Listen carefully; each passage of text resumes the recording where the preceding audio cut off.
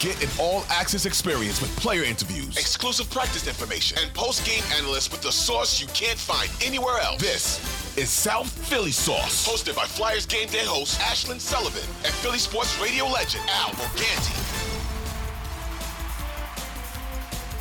Hey, welcome to South Philly Sauce, an Odyssey original brought to you by WIP Radio and Jack Daniels. Ashlyn Sullivan not with us today. Al Morganti with our regular check-in with the man who leads the Flyers alumni, Brad Marsh. Good afternoon, Bradley. How are we doing today, buddy? How could I not be doing great? The Flyers, a really impressive win out at Colorado, Brad. And I mean, I think it's now to the point where this team's not going to sneak up on anybody anymore. That was and I actually thought the 2 wins, the previous win also was really impressive. So I think they're at a point now, Brad, where the secret's out. It's not just a surprise team. It's a very good team. Yeah, the word will be out that you have to be ready when the puck is dropped, when the Philadelphia Flyers are your opponent. And you're right, as impressive as the win was against Colorado, let's look at the Arizona game, because even though Arizona doesn't get any respect for a lot of reasons in the league, they were one of the hotter teams, going into the game the other night, and we won. And that's the line. We won. And then you move on. Okay, now here's another test. This is a real test now coming up. And we won. And, you don't even need to analyze it. We won, and we're winning. It's really, really exciting. Well, you know what I found really intriguing was after the game against Arizona, Scott and I with Ashlyn are on the post game, and we're saying, that was a really good effort. I really like this game beginning to end. And then Torts comes on and goes, I didn't like this. I didn't like that. Then a day later, he comes back and says, I rewatched the game. It was a pretty good win. And I'm like, so when you're a player, do you pay attention to what a coach says after a game, like any of that stuff? Well, the thing is back when I was a player, there wasn't the post-game press conference that was always covered like it is now. And there wasn't the sound bites or the media clips that are always on various social channels and all that. It was just, you media guys in the dressing room talking to the players, talking to the coach. And so we never really heard much what the coach said afterwards. Obviously when we had Mike Keenan, we heard what he said loud and clear, but often it was right after the game behind closed doors. And but the players, I think right now, they know John, they know Torts. It feels odd calling him John. They know Torts, they know the coach, and so they're aware of what he's going to say. But as I think we said on the last time that I was chatting with you, the cool thing with the coach-player relationship with this squad is everybody knows where they stand with Torts. And so when Torts talks, the players listen, and it goes from there. But he's part of this excitement, and it's just not the players. He's part of this excitement that's going on right now. Yeah, you played with a number of coaches. Did you have anybody you think would be quite like John Tortorella? I mean, he started with, I think I covered you with Creighton, Greg Creighton, and Blue Line Freddie. Yeah. So who would be the most you think that would be like Tortorella? Well, it's hard to, like, John Brophy was awfully colorful. Man, I had him when I played in Toronto, and he was the same type of thing. He had such a bad reputation in the NHL, but in the minors, he won at every level where he coached the East Coast League, the American Hockey League. He won, and his players liked Brof. But he was a loose cannon and yelling and screaming and yelling at fans, yelling in the dressing room. And you can go, one time he wasn't happy with the defenseman and how we were clearing the front of the net. And for those of you that don't know John Brophy, he was one of the toughest guys ever to play the game. He never made it to the NHL, but he was slap shot tough and dirty and crazy.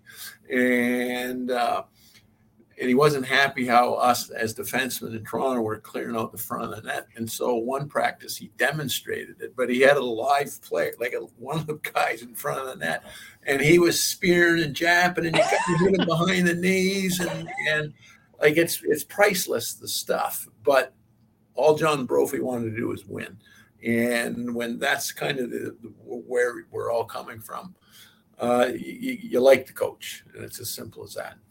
Yeah, and they seem to.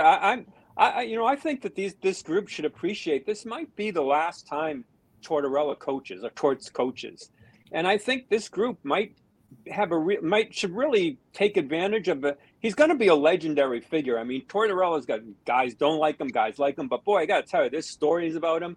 And I said the last one, you should have a T-shirt if you played for him. I played for Torts, or I was benched by Torts. Yeah, that's a kind of a badge of honor. And yeah. I think he's become. And this happens. I mean, I'm at that age where you become like people like you just because you've been around so long. Yeah, yeah. But I actually think with Torts, I think he's getting recognition now far more than he has previously. Well, Al, you've covered enough players, and the storyline with many players is how they've continued to improve through their career. Yeah. And you've seen a lot of players, rookies, right through to they retire, and the great players, and I'm not necessarily talking about the superstars, but the players that last a long time, they have to improve. And I think if you look at Torts and talk to some players that played with him in years 1, 2, and 3 type of thing, and then maybe the Ranger years, and then there's the Vancouver years, you would see a completely different coach that we're getting right now here in Philadelphia. We're getting the best of John Tortorella right now. And he's learned, just like every athlete has to learn, he's learned, and I think that he's a better coach because of what he's gone through and experienced. And I tell you what, like, as we've said it's exciting. I would love to be sitting in the dressing room, tying up my skates, getting ready for a game right now, because it's just a great atmosphere. You can see it on the guys. And once again, you've covered a million games, and you can tell when the team is going places just by looking at their faces, their body language, how they change, in between shifts and all that. Are they skating back like Eeyore, ho hum, or are they coming to the bench and it's because they can't wait to get back out for their next shift? That's what we're facing right now, is a team that's excited. Yeah, and one player in particular, and you being a defenseman, this I found really interesting. I mean, it's obvious that Cam York, he can skate, he can move a puck, he can play some offense. He's got some moves. But John Tortorella, and he brought this, I noticed it earlier, that he's really become a good D as in defenseman. And that to me is like really impressive, that you can get a guy like that with that skill set to become a very good defender. Have you seen that with his game? Yeah, and he fell into the category which we've used for a heck of a lot of players over the years. All the tools, no toolbox, and he and good for Cam. He was open to listening, and a lot of athletes aren't open to listening. He spent some time. There's another T-shirt. I sat in the press box in honor of John Tortorella.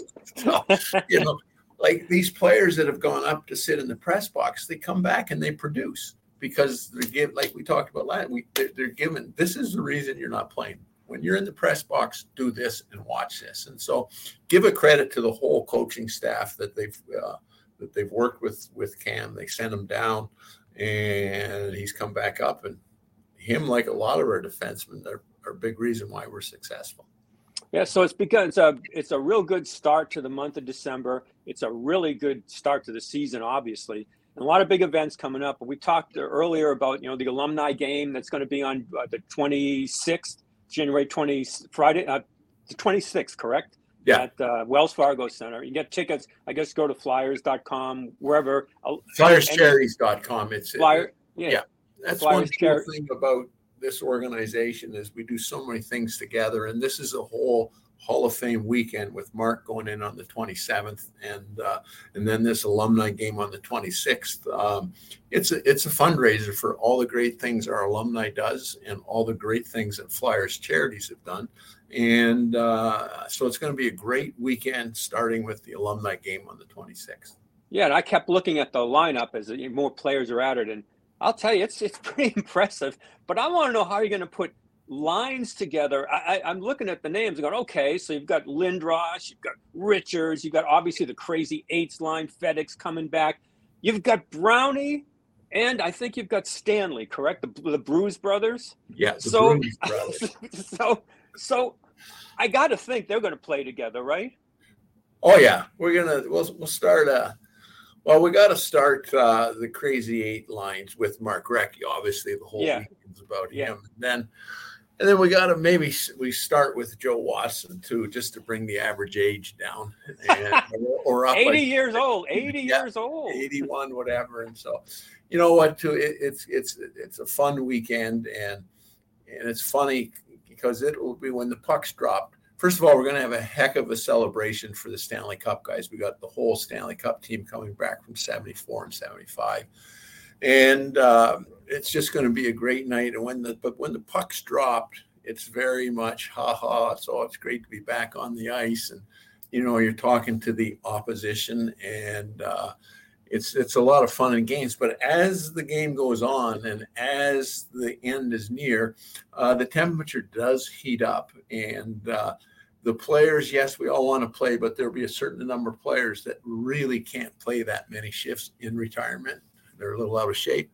And so the younger legs will then take over, or the players that have skated a little bit will take over. And so by the third period, it's a pretty competitive game.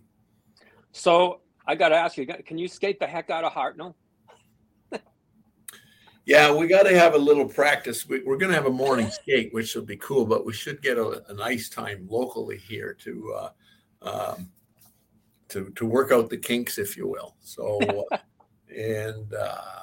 because as a defenseman, all I'm going to do is get it in and dump it into the corner. So maybe I'll put Scotty's corner to make him go get it. A little extra. Yeah, I'm looking at the defense. It looks like you're going to have to play. I only count like 5-6 defensemen. I mean, you got a lot of forwards. So I guess, if I were you, I would say I'm going to play with Mark Hopp. Yeah, well, the way it is, we got Chemo's going to play with Joe Watson because Chemo's main responsibility, he's got to tie his skates up, actually, to come out on the ice. And but what happened last time we had this when Homer and Talk went in, a lot of the forwards popped back and played defense because our forwards are much younger than our defensemen are. And because we got some guys that can still wheel and deal pretty good. So we'll put them on the blue line, especially if we need a goal. And in goal, you've got, another guy I work with, Boosh, with Robert Ash. Now he's running a minor league club, correct? Yes, he's up in Utica. So he runs the rink and runs the minor league team. And he does a great job up there. But he's come down to several of our alumni events over the years, loves to come down. Usually comes down with his family, and they just come and they just love being a part of everything Philadelphia for whatever time they're here. It's great. Yeah, he was one of my favorite guys. Bush too, but Robert, for a guy that didn't play that long, long here or whatever, he really did seem to love it here and love the organization. Yeah, and you hear that when I call the guys to come back, like I don't have to twist anybody's arm. Can't wait to get back. Oh, Rex going in, I'll be there in a minute. Like a lot of guys, teammates of Rex, Mark, are coming back for the game, and it's easy to get guys to come back for the problem that I had this time. Like there's only 20 spots available. Yeah, we can have 21, 22, but it's a tough selection process. It's kind of sad for me that Joe Watson says this is it. I mean, do you think he's serious that he's not going to play anymore? Well, you never know with Joe. You never know with Joe. I chuckled and I said, Joe, maybe we should get some ice time. He says, oh, no, I'm skating on a regular basis. Where are you skating? Oh, I took my grandson out the other day. Yeah, he's training with his grandson right now. So anyhow, but Joe's special, as you know. And I tell you, I'm going to laugh at the new alumni coming back and are going to play in the first time alumni game with Joe on the blue line. Because I get it in the NHL. If you don't back check, that's a big one.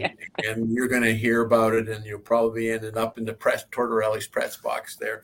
But Joe gives it to the guys like there's no tomorrow if they don't back check in the Alumni game. It's hilarious. And he's serious. And he's serious. And so anyhow, it's going to be a great time. Thursday night, all the guys will get in town. We're just going to get together and share a few stories, and really that's what it's all about. Then this Friday we have the morning skate, and just to see the guys yak in the dressing room and reminisce. And what's going to be really neat is all the old guys coming back and seeing the new Flyers dressing room.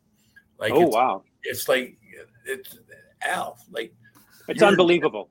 It's unbelievable. In the 70s, for heaven's sakes, and there was nothing.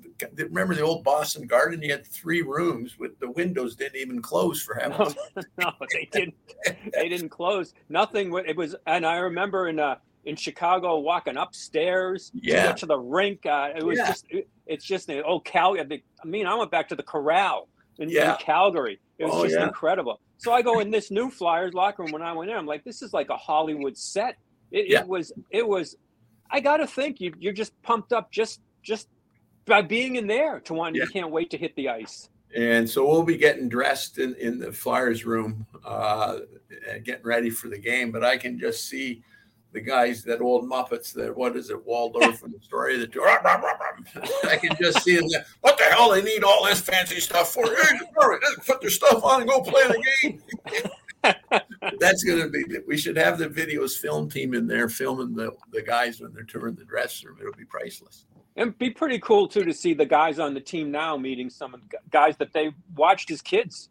Maybe just meeting them for the first time. Well, I'll change that though. Their parents watched as kids. Yeah, that's true.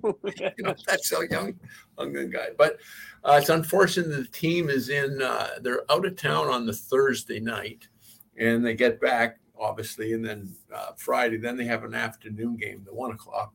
The induction game's at 1 o'clock, and so it's a tight window. And hopefully, some of them will come over and meet the team. But because of their schedule, we couldn't plan anything official. That current team is going to meet the old team. But hopefully, it works out because I guarantee it will. I guarantee some guys will come around because being around these guys.